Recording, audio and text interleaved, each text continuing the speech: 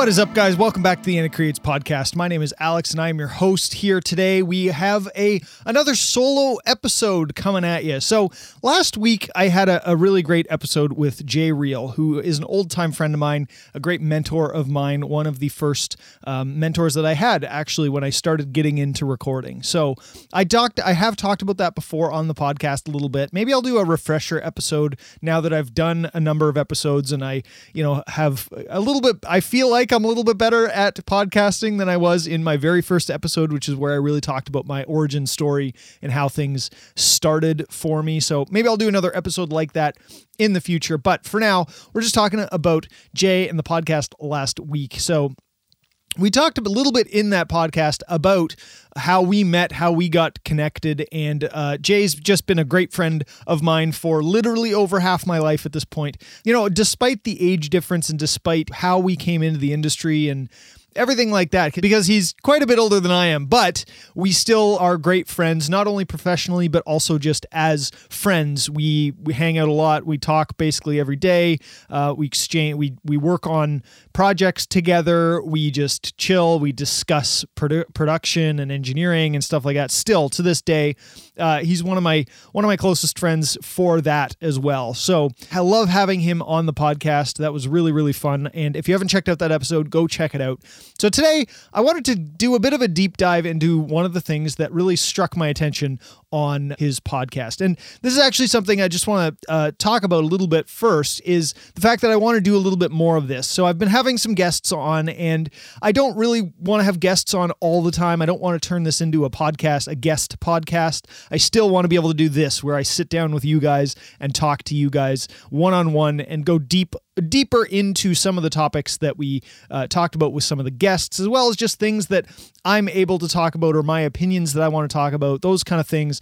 I love the fact that I can do this on the podcast. So it's not going to turn into a fully guest-based podcast. There might be some reoccurring guests, as we've already seen with Malcolm, and I'm sure Jay will be back soon because it's always a pleasure talking to him about different topics. So that last episode last week was more of like a good introduction to Jay and just a good, well-rounded episode about recording technology. So if you haven't checked it out, go check it out. But I want to take these solo episodes and kind of, one of the things I want to do with them is be able to dive a little bit deeper into some of the topics that we cover in some of those episodes. Because when I'm talking to somebody, when I have a guest on, it's more about the guest than it is about me. It's about the interview, asking them their opinions and their thoughts. So I don't really get to share my thoughts based on what they said or kind of rant a little bit longer to you guys to talk a little bit more deeply into it. So that's what I want to do with these solo episodes, and really be able to express some thoughts, some opinions, some different insight surrounding those things. So then I'm able to kind of dedicate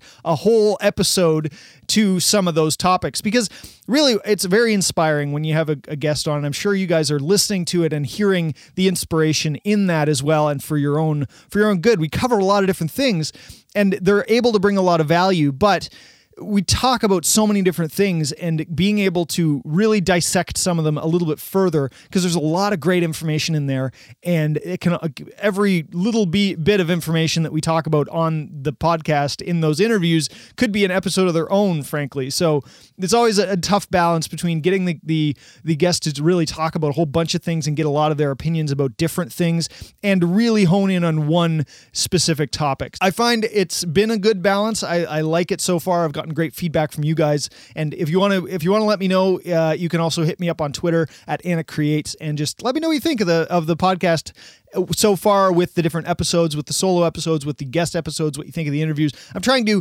improve my ability to interview. I'm trying to improve the quality of everything so I can really get great information for you guys. And one more thing before we really dive into what I want to talk about today about Jay's episode is the fact that I have a newsletter. And if you go to the Anna Creates website, annacreates.ca, you can sign up for the newsletter there. There's a bunch of different boxes all over the place to sign up for the newsletter. And I've been switching up the newsletter a bit, and April this month is the first of the new kind of look and feel of the newsletter, where one, I'm recapping what I've put out in the month. So if you miss a podcast episode or some YouTube videos or blog posts or articles or anything else that I'm releasing, because I have a lot of plans and a lot of different things that I'm working on right now that are going to slowly be rolling out more. And I've been putting a lot of time into the content, which is the podcasts and the YouTube channel. So being able to kind of summarize those for you every month is really good. But I also have added some sections to kind of highlight other people's content and to highlight podcast episodes that I've found that were great and articles that I've found or a book that I've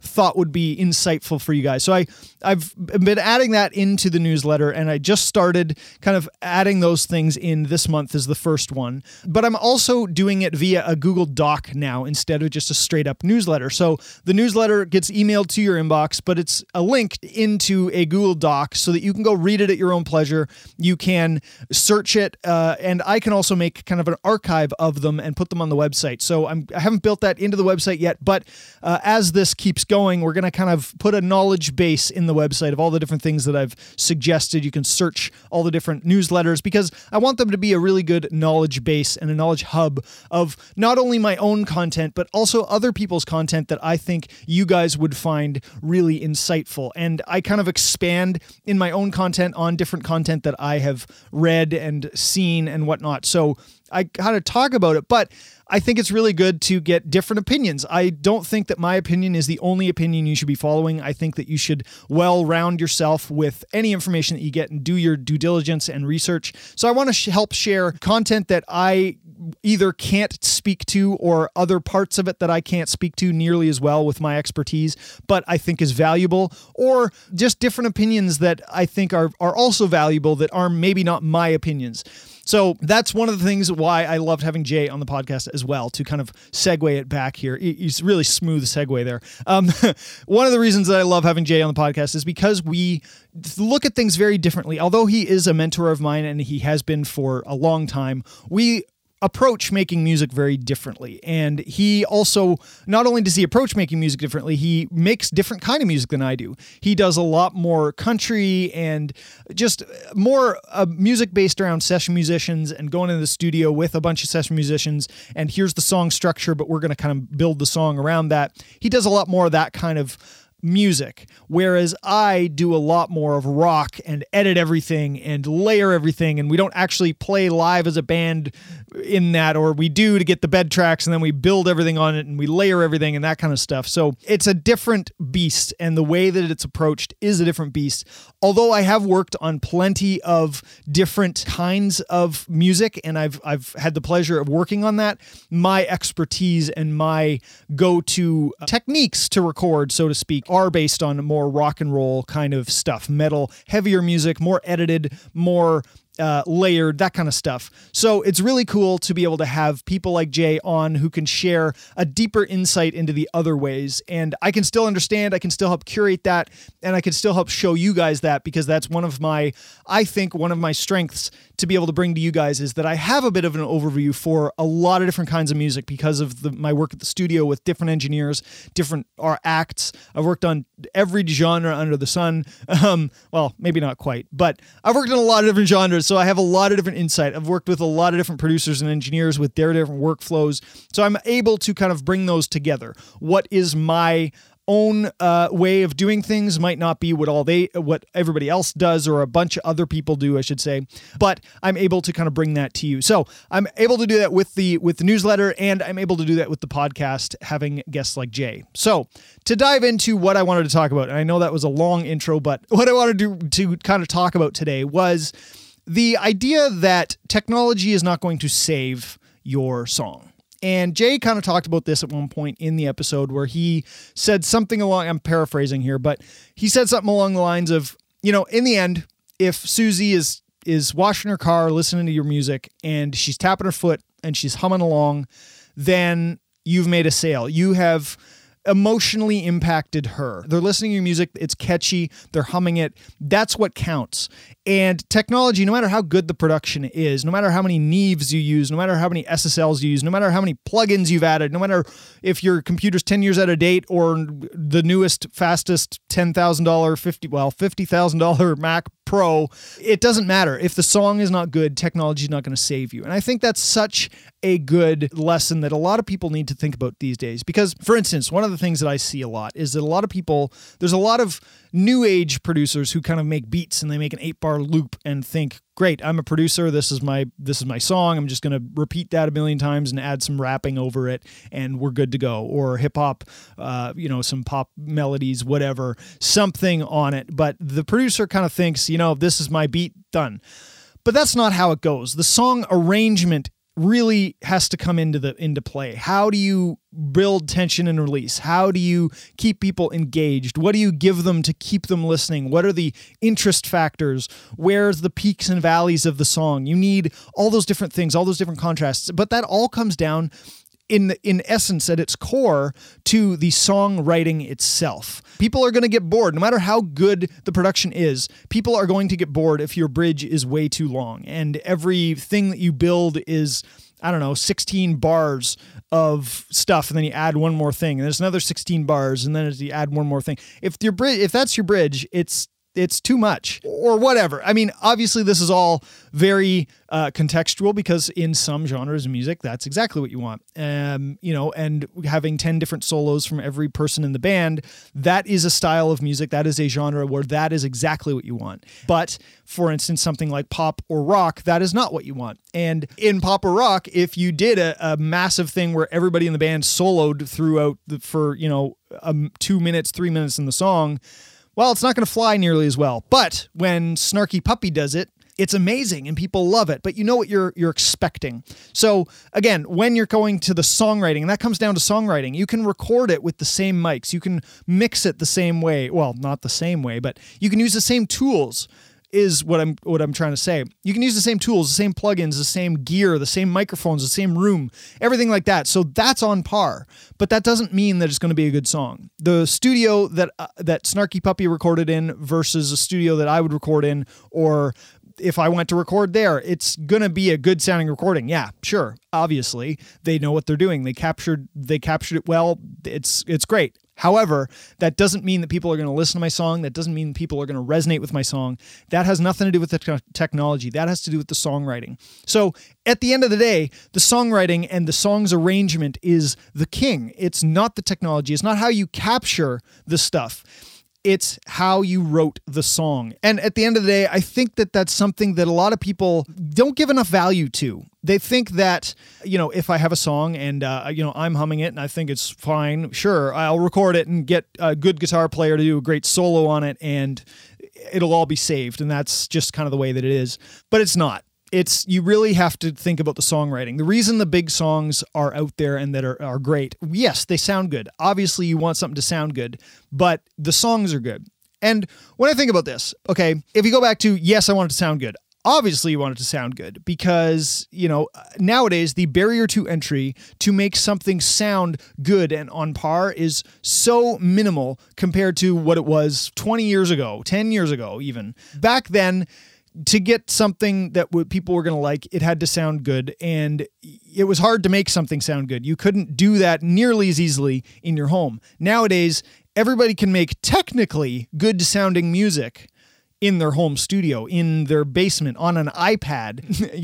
The barrier to entry is very low, which means that the focus is even stronger and more on the lyrics that you're writing, on the melodies that you're using, how the song flows together, what the different parts are, the playing of everything, how those things all work together. Again, back to it. The song is good. There's so much noise now, and all of it sounds good. All of it has there's a certain foundational level that we just come to expect now because technology has allowed us to expect that. So nowadays, it's more important than ever to have a good song and to actually do a good songwriting. That's what's going to make you stand out, and that's what makes the good songs stick out even more. So think about this. Some of the big songs that were recorded 20 years ago, they sound not as good as today. They're not as crisp. They're not as big. They're not as full sounding, but they're still around today, and people still love them, like the Beatles.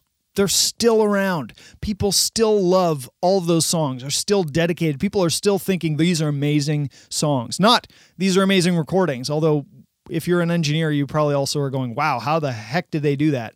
And painstakingly is how, but they did it. But the average consumer is thinking about these are great songs, not, oh my God, they did all this on a 4-track. That's not what people are thinking. People are thinking these are great songs. And they're still around.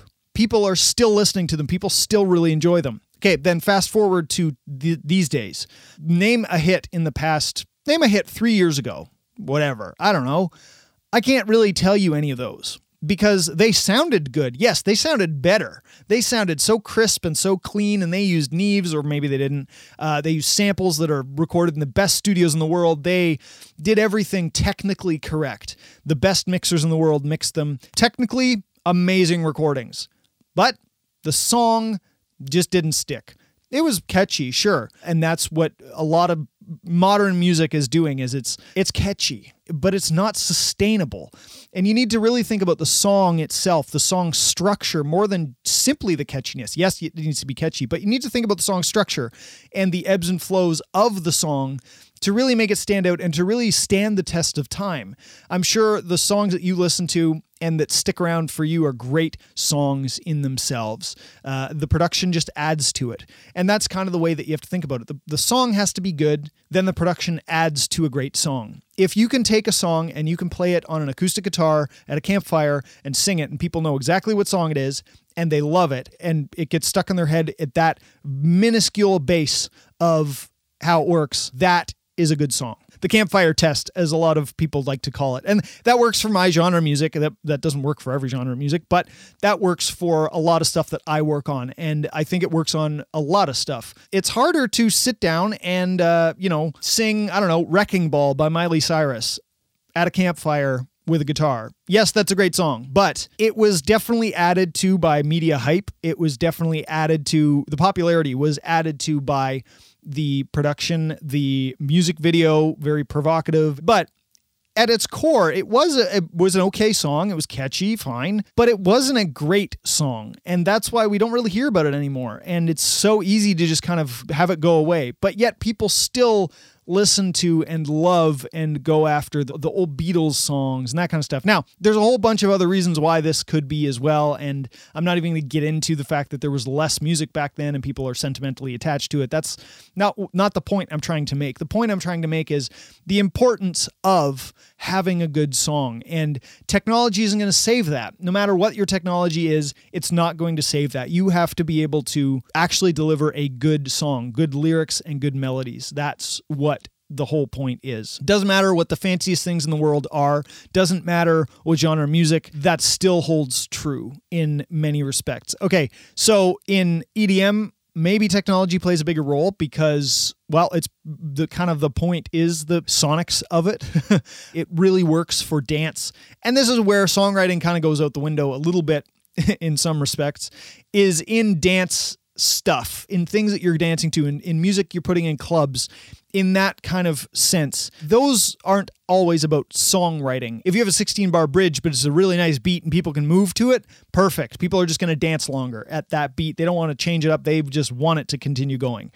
And I think that's very valuable. And I think that, definitely you have to think about that if that's your genre of music. But it doesn't stick around as long. People are constantly churning out new music. You don't hear the same song 10 years later or 5 years later. It's not as much of a thing as some of those old classics that still, the Beatles still get played. The old Michael Jackson songs still get played. The old Elton John songs still are, up there. They're up there in popularity. People still love them. They have cult followings, almost a lot of them. But point is, they're good songs. They're good songs at the most basic core of the song. And that is so important. My point is that the song structure, the songwriting is so key. Technology can help your song, but it cannot fix your song, and it's not going to make it a sustainable song that people are going to enjoy for a long time. If it's catchy, they'll enjoy it at the time, but it's going to have a shorter shelf life than if you had a great song with a maybe not total top-of-the-line recording, as opposed to a crap song with top-of-the-line recording. that's not going to stick around. But the song with mediocre recording, because mediocre in this day and age is still phenomenal, that's going to stick around. And that's what you have to remember. In this day and age, the technology allows us to have even the most mediocre recording that you could do, aside from an iPhone recording, is still going to be amazing. You can do that for not a big cost. There's a lot of people, there's a lot of engineers out there, there's a lot of home recording, there's a lot of middle range studios, there's still the high-end studios as well. So there's tons of different options to be able to record your song well for not necessarily a lot of money. But the songwriting, that needs to be good no matter what your recording is going to be. And I really think that a lot of artists are going to go into the home recording route, as obviously I'm trying to help with you guys being able to do. I think it's a great movement. I think it's really good. If you listen to my episode a few episodes ago with Emmett O'Reilly, he talked about that, how that opened up a world of possibilities for him to create, and he writes great songs, and they're really catchy. They're really different. The song structure is different. Again, another different genre of music. It's not 8-bar, 8-bar, 8-bar, 8-bar chunks that add up to a 3-minute song. It's definitely not that at all, but it's that style of music. So I'm going to talk about that in a different episode. There's a lot of great stuff in his episode that I want to dive into as well, plus more in Jay's episode. But that kind of summarizes what I wanted to talk about in this kind of deep dive, in this episode, about how technology is not going to save you. You need the song to be good. So hopefully that gave you some insight. Hopefully that gave you some inspiration. And hopefully that kind of made you realize I got to think about the song a little bit more and really hone in on the songwriting as opposed to just the technical skills. This is for songwriters. This is not, if you're an engineer, obviously we want it to sound as best as possible. And that's kind of part of our craft, as I did say in the episode with Jay as well. But that doesn't solve a not so great song. That doesn't solve a crappy song that has 2 lyrics in it that just repeat for 3 minutes. That's not going to help. That's only going to last for so long, even if it is massively catchy. So anyway, hope that gave you some inspiration. That is it for this episode. Be sure to subscribe if you haven't already. Go check out the Anna Creates podcast on any of your favorite podcasting platforms. Give it a subscribe so you don't miss any episodes. Go to annacreates.ca and go sign up for the newsletter to be updated every month with the newest releases that I've got going on. I've been putting out a lot of content, a lot of YouTube videos. So if you haven't seen any of those, you can get that summarized and find ones that maybe you would find interesting. And the latest podcast episodes so you don't miss any of those. So that was a rambly way to say thank you so much for listening. I appreciate you. I hope you got some insight out of this. I will see you in the next episode because you're going to go subscribe. Thank you. And until then, always be creating.